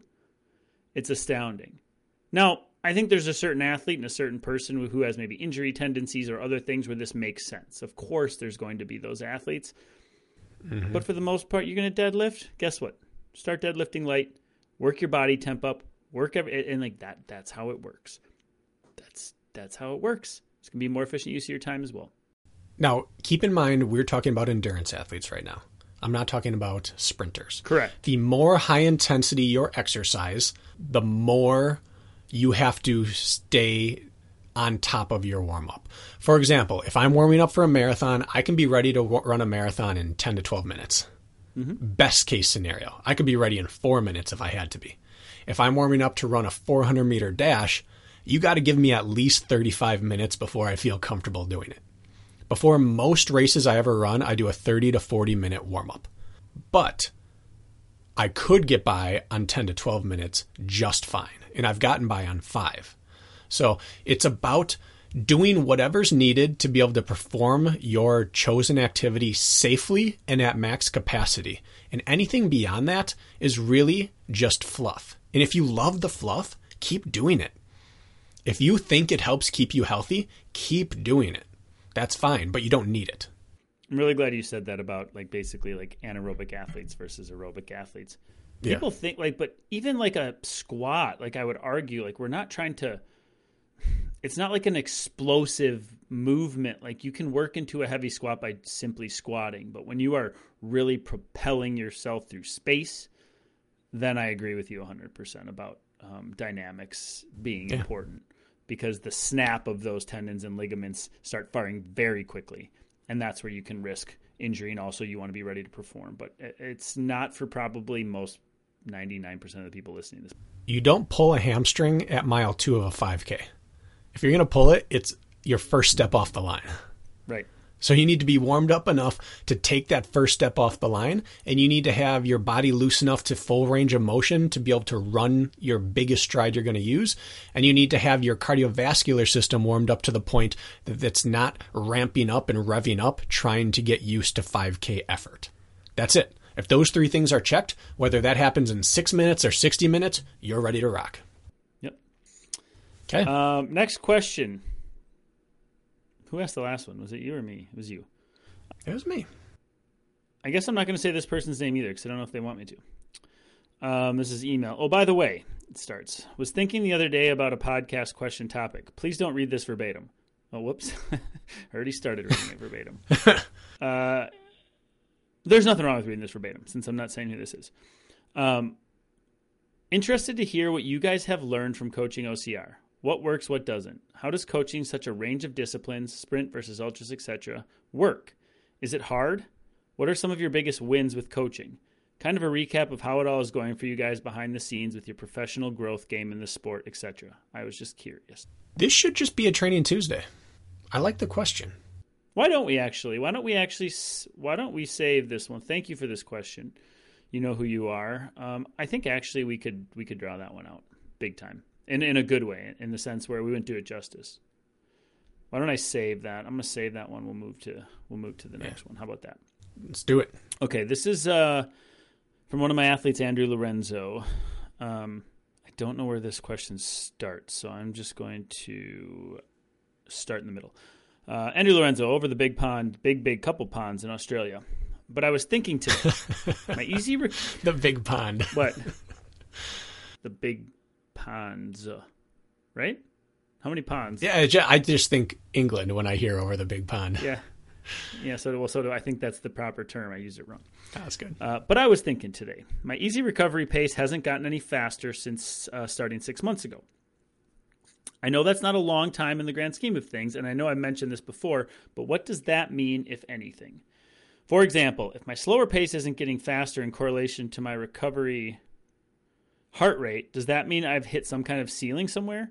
Does that affect how fast I can get when I'm working hard? Or does it mean that I will be more efficient at working harder at a higher heart rate? As in, if 165 was my threshold for, say, 60 minutes, does that then mean that one day my heart rate will be able to sustain 175 at a faster pace for that same 60 minutes? Does that all make sense?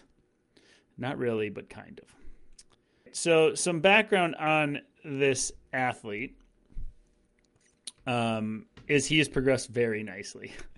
As in, we've taken dozens of minutes off his marathon. He's consistently PR'd in his 5K time trials. I just had him do a 10K time trial, and he PR'd by smashed it. So his top-end metrics he's sending me are absolutely getting better with his workouts, with his time trials. Like, he is objectively getting faster. He also sent this, and part of this answer for him is sent this in November is it's summer there and it's hot. And so your metrics are going to be very much, and so right away I was like, well, like right now it's 95 degrees there. Like your heart rate's going to be elevated, of course. So that's just like a sidebar to it, but he's progressing very nicely, but his recovery pacing versus heart rate really hasn't gone anywhere, we will say. In general, he has a few days here and there where he's like, my heart rate is really low today, but in general, the thing with athletes and with him, and maybe this will relate to some of you listening, is we have progressed with volume and intensity for these 6 months. Like, he is doing more. He is like, I'm throwing him bigger workouts. The stimulus is big, and we've progressed. With that progression, if you are in a progression yourself, also comes fatigue.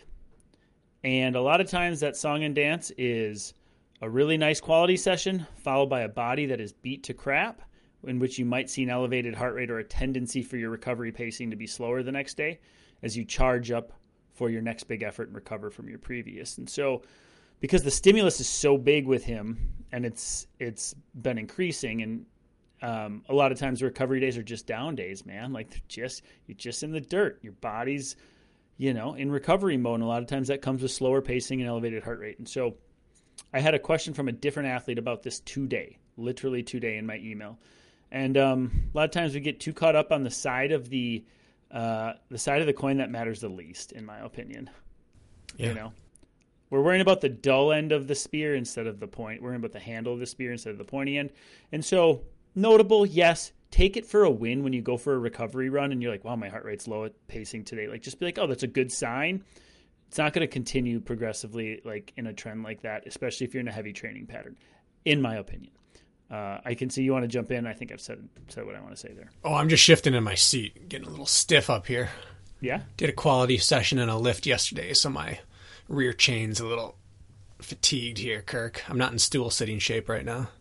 Yeah, it's a peak fitness sort of thing right there. Well, you're very right. And what I like most, two things. You talked about that give and take.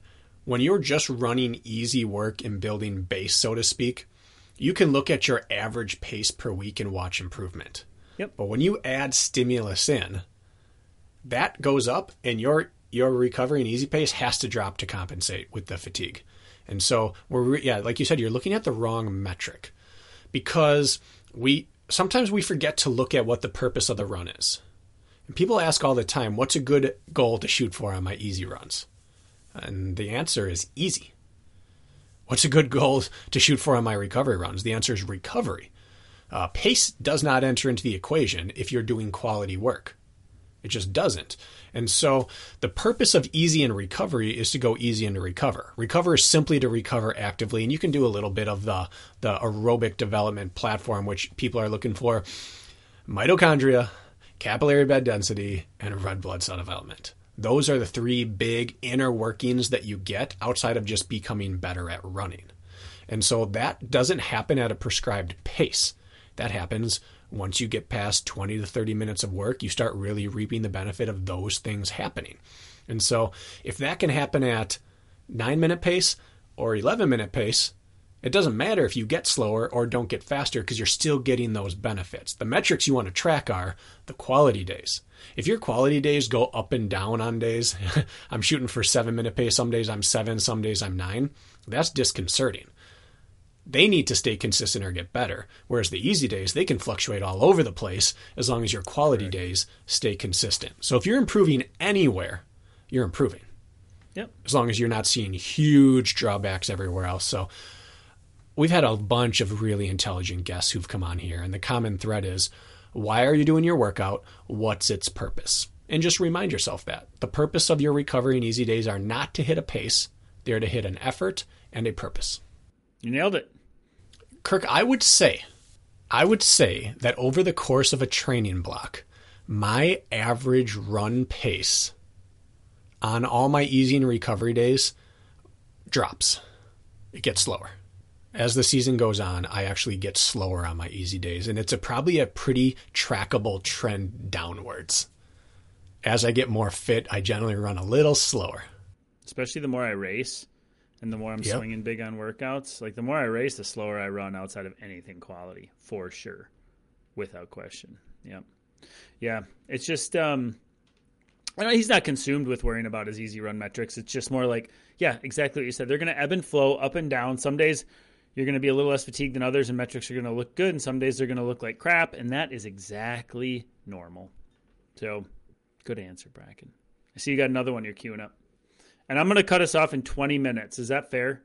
I think 20 so. minutes.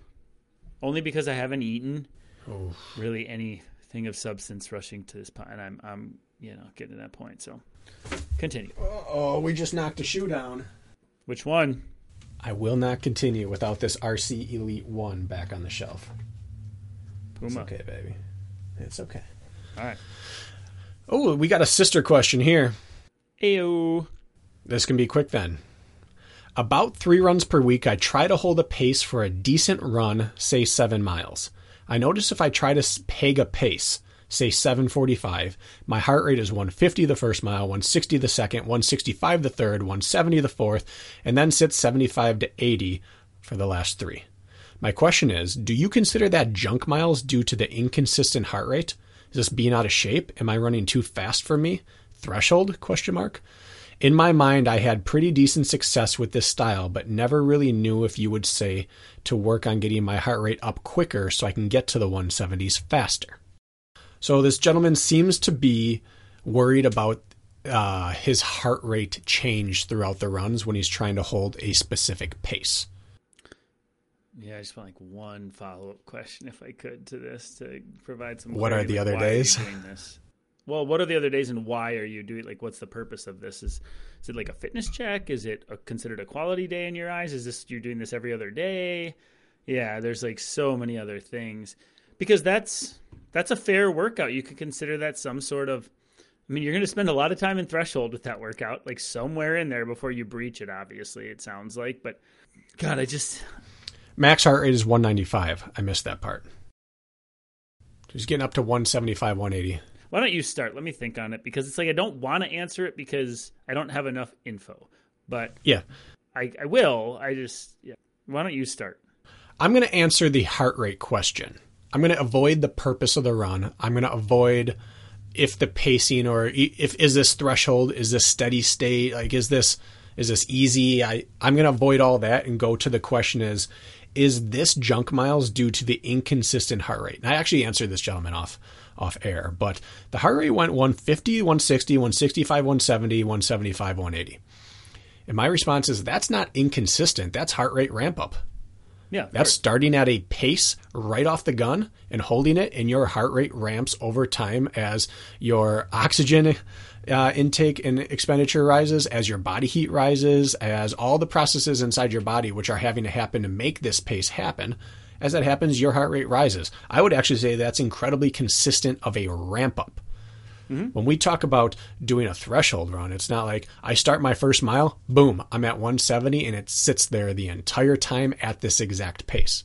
You either have to ramp up to 170 and hold there, or you have to adjust your pace to stay at your heart rate zone. Mm-hmm. So no, there's nothing inappropriate about this. Isn't inconsistent. Inconsistent would be 150, 175, 160, 185, 165. That's inconsistent.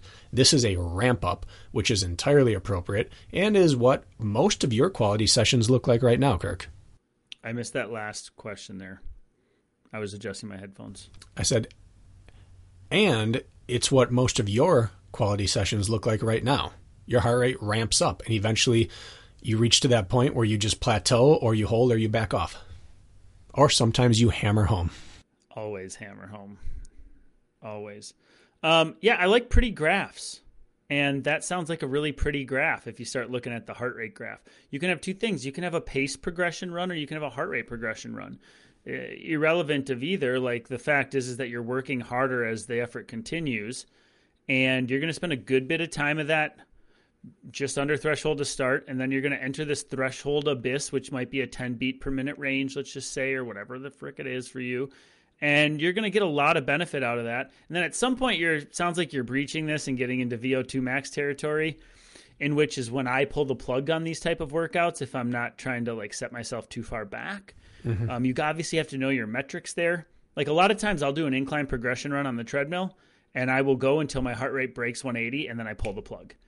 And as unscientific as that sounds, that also meant I spent 30 minutes between 165 and 175, which is right where I, let's say, wanted to be, which is a great benefit. And so for one, that is a quality day. Whoever's asking this, like without question, that is a high quality day if your heart rate's getting up that high and staying there. So absolutely treat it like that. Whatever you're doing, you need to recover after that workout with heart rate stimulus like that, especially holding 175 to 180 for 3-4 miles. Like you just went to the well, dude or ma'am. Like now you're like chill. So I don't know how you're listing that out. Maybe this might be the most helpful thing you need to hear, but that absolutely is a quality day. So, which requires recovery. That's all I really want to say right now about that. Yeah, I'm happy there too. Why don't you put one in the chamber and let it fly? Okay, cool. C. Lister. Hi, Kirk and Bracken. Chris from England here. Love the Running Public pod, and it's like behind a shadow. I can do this. And has helped me so much to focus my training in the right direction. Now, this question is from over the big pond, Bracken, the actual big pond. Yes, it is.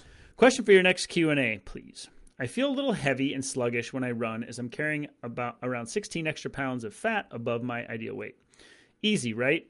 Cardio and calorie deficit. However, I'm also trying to increase my strength and muscle mass. This requires food, calories. Are these two aims mutually exclusive? And if not, how do I square that particular circle? How do I slim down while feeding muscle growth? Thank you, guys. Chris. It's your wheelhouse, baby. This is yours. Oh, I thought you'd tee me up or something.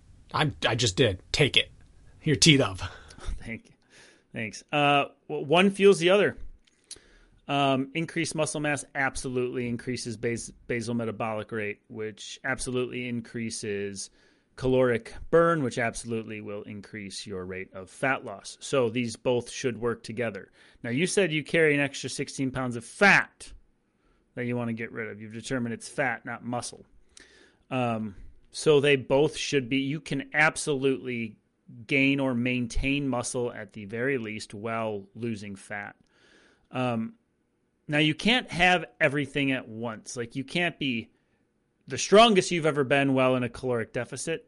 But what I suggest doing is maintaining as much strength as you can. And yes, you can get stronger without gaining muscle size. Your muscles become more effective at contracting. They become more efficient at movements. And you could go from a 200-pound deadlift to a 250-pound deadlift all while you're losing 15 pounds. Like I see people do it all the time. They get stronger and lighter at the exact same time. So you stay very purposeful with your strength training, but you do allow that caloric deficit to be part of your approach. And what you'll find is that whenever you reach a phase in which you're like, you know what, I'm as lean as I want to be, you can then go and build from a really good platform because you stayed on top of your power and strength work the entire time. But you can't have your cake and eat it too, in the sense in which if you want to get faster and you believe losing these 16 pounds are important for that, that is going to move the needle more for you than getting super strong right now. So maintain all that muscle mass. You'll probably still get a little stronger even though you're losing overall weight. But eventually you'll hit a point in which you can then reverse that curve or that trend, which means I'm lean, I'm where I want to be. Most people never feel like they get there, right? It's like kind of a hard attainable thing. And then you can start adding in more calories and then really start putting on that muscle. But I see it time and time again that people get stronger while in a caloric deficit if they're very purposeful with their strength work. My recommendation is to go very heavy. I would ditch the high rep schemes, at least for a good portion of your workout. I just put your nervous system under heavy load so it keeps as much power as possible. I don't know. It was a little blurry there, but I think I got my point across. No, you're good. So I'll just speak to the mental part of this. You open by saying you feel sluggish when you run. Well, if your goal is to put on more muscle mass and get stronger, or to lose 16 pounds, or do both concurrently, any of those three options, you're going to continue to feel crappy on your runs. So just go in knowing that. If you're trying to when I try to put on power before a hybrid event, I feel worse when I run. If I try to lose weight, I feel worse when I run. It's just the way this thing works. If you have a caloric deficit, you're going to feel crappy when you work out most of the time and probably during the day. So know that fixing any one of these three, and I say that in quotes, fixing, since this is your goal and you want to fix something or improve it, will not make you feel better right away. Second thing is, when you take off a big puffy winter coat, you see what you're really wearing underneath.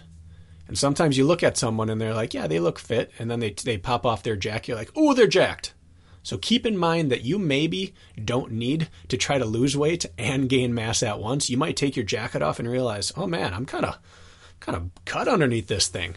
So I would just say focus on one piece, do it right, and then pivot. Could not agree more. I'm glad you said that. Go after one hard instead of muddying the waters. But that also means like you need to stay on top of your strength work to keep your metabolic fire burning and setting yourself up for future success. But understand it may put a slight cap on your strength gains at the moment, but you need to do one thing at a time. That will be your quickest way to get to the end goal. Yeah. And I think that's important to remember is that if again, we're using your words. If you have 16 extra pounds of fat on your body and you acknowledge that you want to get stronger and your running doesn't feel great, then chances are anyone in this situation isn't working at peak efficiency in terms of training. Mm-hmm. So at that point, if you're not doing a couple things at their best, you can improve all of them at the same time without having to really focus on one. You can try just to lose a little bit of weight and your lifts are going to get better because you're just lifting more. Or you can try to lift more. You're going to lose a little weight just because you're working out more. So if you're not at peak athletic performance, you can improve things just by spending a little bit of time doing them because you're at that easy gain level. Yep, I agree. Oh, this is another warm-up question, but it's different. Is a warm-up run beneficial or detrimental when you are worried about muscle cramping in your legs? Context: I've twice done a trail half marathon that had 4,000 feet of gain and loss. The first time I really was undertrained and cramped at mile 10. The second time I was more prepared but still almost cramped towards the end. I didn't do a warm-up run either time for fear that my muscles only had X amount of damage they could take before giving out. And I didn't want to use any of that up on a warm-up run. Is this thinking wrong? And yes, I know you should just be trained enough to do a proper warm-up, but I'm curious your thoughts on this. This is a good question. This happens all the time. Yeah. That was the next question in my chamber, too, so we had the same one screenshot. Ooh, nice. That's the first time that's happened today. Yeah, it's a good question. It's a good question because it's like a predicament in which I think a lot of people find themselves. Mm-hmm. In this situation, and I feel like this person's pretty in touch with themselves, like what should happen, what shouldn't, how this really should be going, but this isn't their situation. They're realizing that two races they've cramped. I'm going to agree with his thought process on this, that run time on feet probably isn't going to be your best friend before the race starts. And you're going to be one of those who is best off warming up with dynamics, plyos, running through some range of motion type work, wearing a couple extra layers to get a sweat going while doing all of that, but not running maybe but to the porta potty and back once or twice before the race starts. You're right. It's a cumulative damage from all the extra work. And I would say only because if you're cramping in a half an hour race or a 60-minute race, different story. Absolutely unacceptable to not get a thorough warm up in. We're going to figure this out. But when you're talking long races, skip the running and do 10 minutes of moving your body with purpose. That is non-running. Come up with a good routine there and get a sweat going in another way, and your body will be ready to start at that sort of pacing for that duration. So that's what I think. Yeah, you're absolutely right. The longer the race, the less you need to spend any amount of time running. I watched, my brother did this with me. This first Spartan race he ever did. He stopped a half mile into our warm up. He said, "I'm just going to go back. I'm going to fall apart either way today. I don't have this type of running in my legs right now." I said, "I respect that. Go ahead, walk back." Mm-hmm. It's real. And my first real trail race was a 21 miler. And I warmed up too much. I warmed up like I was warming up for any other race I'd ever done. I shortened my jog a little bit. The second time I did that race, I didn't run a step beforehand, because I was going to run the first hour and a half of this at my aerobic threshold, which you can really, with some dynamic work, can roll. I might have done one stride just to make sure my shoes were laced how I wanted them to be laced. That was it. And I had a much better day. I was going to have 2.5 hours of running on this technical trail, no matter what.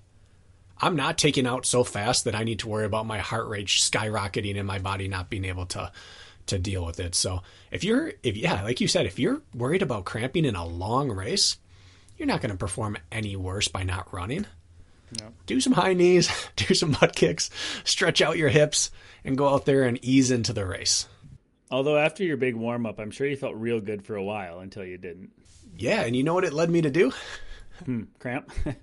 Got out too hot. Yeah, all right. Got out too hot as well, yeah. Let's do just one last question. I know we're not quite to 2 hours, which we like to hit, but I'm calling us off after this one. Is that fair? If you're fading, you're fading. Well, I did a dumb thing. I did a 70-minute workout, a hybrid run lift session, and then I was running behind too, so I got right to this, and all I grabbed was like a stack of Pringles, which are always in my house. But anyways, I'm fading. I texted you right before this. I said, "Sorry, I'm going to be 5 minutes late," and it's because I was stuffing my face. I see. I didn't do that. You should have done that. Last one from Excel and Thrive says, "Hey guys, really enjoyed your episode on treadmill training in the winter. Would love if you could discuss model recommendations. I'm in the market for a new one and would love some ideas. Thanks." Well, full stop. That's it. Okay. We have talked about this in the episode about building your own gym, so I think we should be able to hit this pretty quickly. Yep.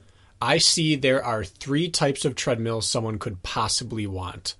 One is an incline trainer. One is just a regular treadmill that does your normal stuff, and that the variation there could be if you wanted it to go faster or slower. And then the third would be a manual treadmill, a curved treadmill. And depending on that, then your choices get really easy. If you want an incline trainer, you go with Nordic Track. They have the best bang for your buck, and you can purchase extra warranties, and their incline trainers have gotten much more bulletproof over the years. I'm in the midst of an extra 4 years of warranty I tacked on, and I'm afraid I'm not going to break this thing in time. So that's your number one for incline. For flat, you can still go with Nordic Track from a big box store because you can get great warranties. Otherwise, Sole, S-O-L-E, they make They're big box treadmills, and they're probably the best bang for your buck there. And then for curved treadmills, it's whichever one you can find or afford. They're all pretty equivalent. Assault treadmill, Assault Runners, the tread's rated for 150,000 miles. Trueform is more expensive. Their frame and treadmill is guaranteed for life. You really can't go wrong with those, but it's just determining which one you want. Yeah, I don't even really need to add to that other than if you have races in which require mountains and running up and downhill, whether you live in the mountains or not, I think the Nordic Track incline trainer is a must. So if you're one who's like, yeah, I'm going to race trail races that have steep inclines often or big climbs, like there's a no-brainer. If you have to prioritize, the Nordic Track should come first. It's not great for fast flat running, but you can put the incline at 3 or 6%, and it basically reduces all the play in the belt, and then it's very similar to flat speed running on any other treadmill. Not perfect because it's flat game. There's too much play in that belt. But I think there's a no-brainer. You get an incline trainer if you are chasing vert in races. Yes. So that's your first qualifier. From there, if you're not, I wouldn't recommend the Nordic Track. I would then go to a traditional treadmill like you recommended, like a Soul or something, that caps at 15% incline, whereas the Nordic Track goes all the way up to 40% incline. And I would just get a nice quality machine that you can run flat and fast on without playing the belt, which most of those do. That'd be my first qualifier, really. Like, which side do I want? You have the Nordic Track side, the incline trainer, or the other options, which are, I plan to do flat, fast work on it exclusively. I don't care about climbing. So that's all I would say is just make sure to like help you decide what's right for you is to just ask yourself that question. Yep. That's it. That's it. Yeah. Okay, well, are we going to cut it off? I still have a few questions in here, but I got 7. How many do you have? But I just feel like 7. Let's see. I have 1, 2, 6, 7 as well. That's a whole nother episode, Kirk. Yeah, maybe we do back-to-backs and clean them up. We need to get these answers out there to the good people. We could do that. We'll see what we do. Otherwise, they can get their answer in 3 months next time. Wah, wah. Or we could go back to answering 2 questions to start every episode for the next 7 episodes. Yeah, we got to figure that out. What are you doing for Christmas, Bracken, before we wrap this up? Merry Christmas, by the way. Thank you. You as well, Kirk. We do Christmas Eve next door at my family's house, and we do Christmas Day out in Lake Geneva at her family's house. Nice. Busy little weekend. Yeah. We're going up to International Falls, which is on the Canadian border. Just in time for this Arctic family. cold wave. Oh my God. Well, yeah, I think like if I pull up my weather app right now, it is 1:47 in the afternoon and it's -5 out at 1:47. With the wind chill, it is -27 right now outside. In fact, this may be the first week, Bracken, I run exclusively on my treadmill. I've never done it in my life, but because of the way this works, like I don't want to go out in -27 with 17-mile-an-hour winds or whatever it is and try to do anything productive. So it's like I may go 5 for 5 this week. And you know what? If some of you are out there dealing with that too, it's okay. Just get outside the next chance you can where you're not going to potentially harm yourself. I think in International Falls, it's going to be, I don't know, like -57 with the wind chill when we're up there, almost breaching -60. We're going to bring extra clothes in the car in case it breaks down. Like you need to survive. That's just dumb. Out there. -60. Anyways, okay, that's all we're doing. Be great. I thought we were cold till I heard that. Well, it is cold. We are cold. Tomorrow we don't get above 0 till 1 p.m., but that's practically swimsuit season up there. Is that what it says? Huh. The high's -4 today, where we are. Our high is 7, I think, tomorrow. All right. We're 11 right now, so it was 21 this morning when I woke up, and it's down to 11 now. So that's not how days are supposed to go. Dropping. Not good. Yeah, all I want for Christmas from our listeners is your continued support and listenership. And if you haven't written a review or left us a rating, it'll be the best dang gift you could possibly leave us. We're looking to really grow this thing, and we have some fun plans coming up in the new year, which we're going to slowly start launching for you guys. But we're making a big push to spread the word to more people. We're really committing to the podcast and you guys moving forward in 2023. And like I said, I'm not going to give it all away now. You'll see as we launch what's coming up. But ratings and reviews go a really long ways. as well as downloads as far as new listeners finding us and giving us a try. So please do that if you have a free moment. That'd be great. Put a bow tie on it. That's a great request. Yeah. Since you took that, I'm going to request a year of racing. That's all. I just want to be able to make it to the start line and then, God willing, to the finish line in all the seasons of 2023. That's a reasonable request as well. Still got some merch left. Our hats have been going fast, our stocking caps. So don't forget, they're up on the website. Go buy them if you want. Some of the shirt sizes are out and some have very limited quantities left. So if you thought about buying a shirt, you might be in just the nick of time unless you want like a large in olive green or something like that. So go take a look too if you got some Christmas cash to spend. That's right. Now we're done self-promoting. Are we done self-promoting? Yeah. Merry Christmas. Happy holidays. Enjoy the new year. We'll see you once before then. But Just want you to know we appreciate spending our year with you and vice versa. It makes our life a lot more fulfilled. So thank you very much. Yeah. Thanks, guys. It's been nice to have this purpose. Feeling fulfilled. Let's quit getting mushy. Merry Christmas. Happy holidays. Whatever you sell. You filthy animals.